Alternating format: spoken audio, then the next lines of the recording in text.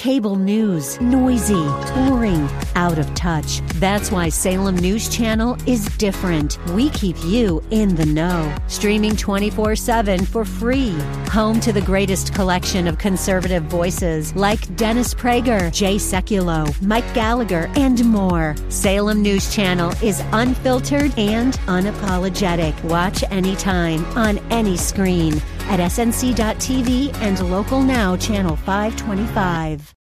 From Washington, D.C., it's the Cal Thomas Commentary. And now, here is America's #1 syndicated columnist, Cal Thomas. Professor Bernard Lewis, who died last week, was an expert on Islam and its goals. In a 1976 article in Commentary magazine, Lewis wrote this: Islam from its inception is a religion of power, and in the Muslim worldview it is right and proper that power should be wielded by Muslims alone.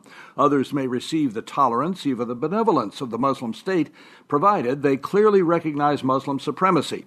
That Muslims should rule over non-Muslims is right and normal. That non-Muslims should rule over Muslims is an offense against the laws of God and nature, and this is true whether in Kashmir, Palestine, Lebanon, or Cyprus. Islam is not conceived as a religion in the limited Western sense, but as a community, a loyalty, a way of life.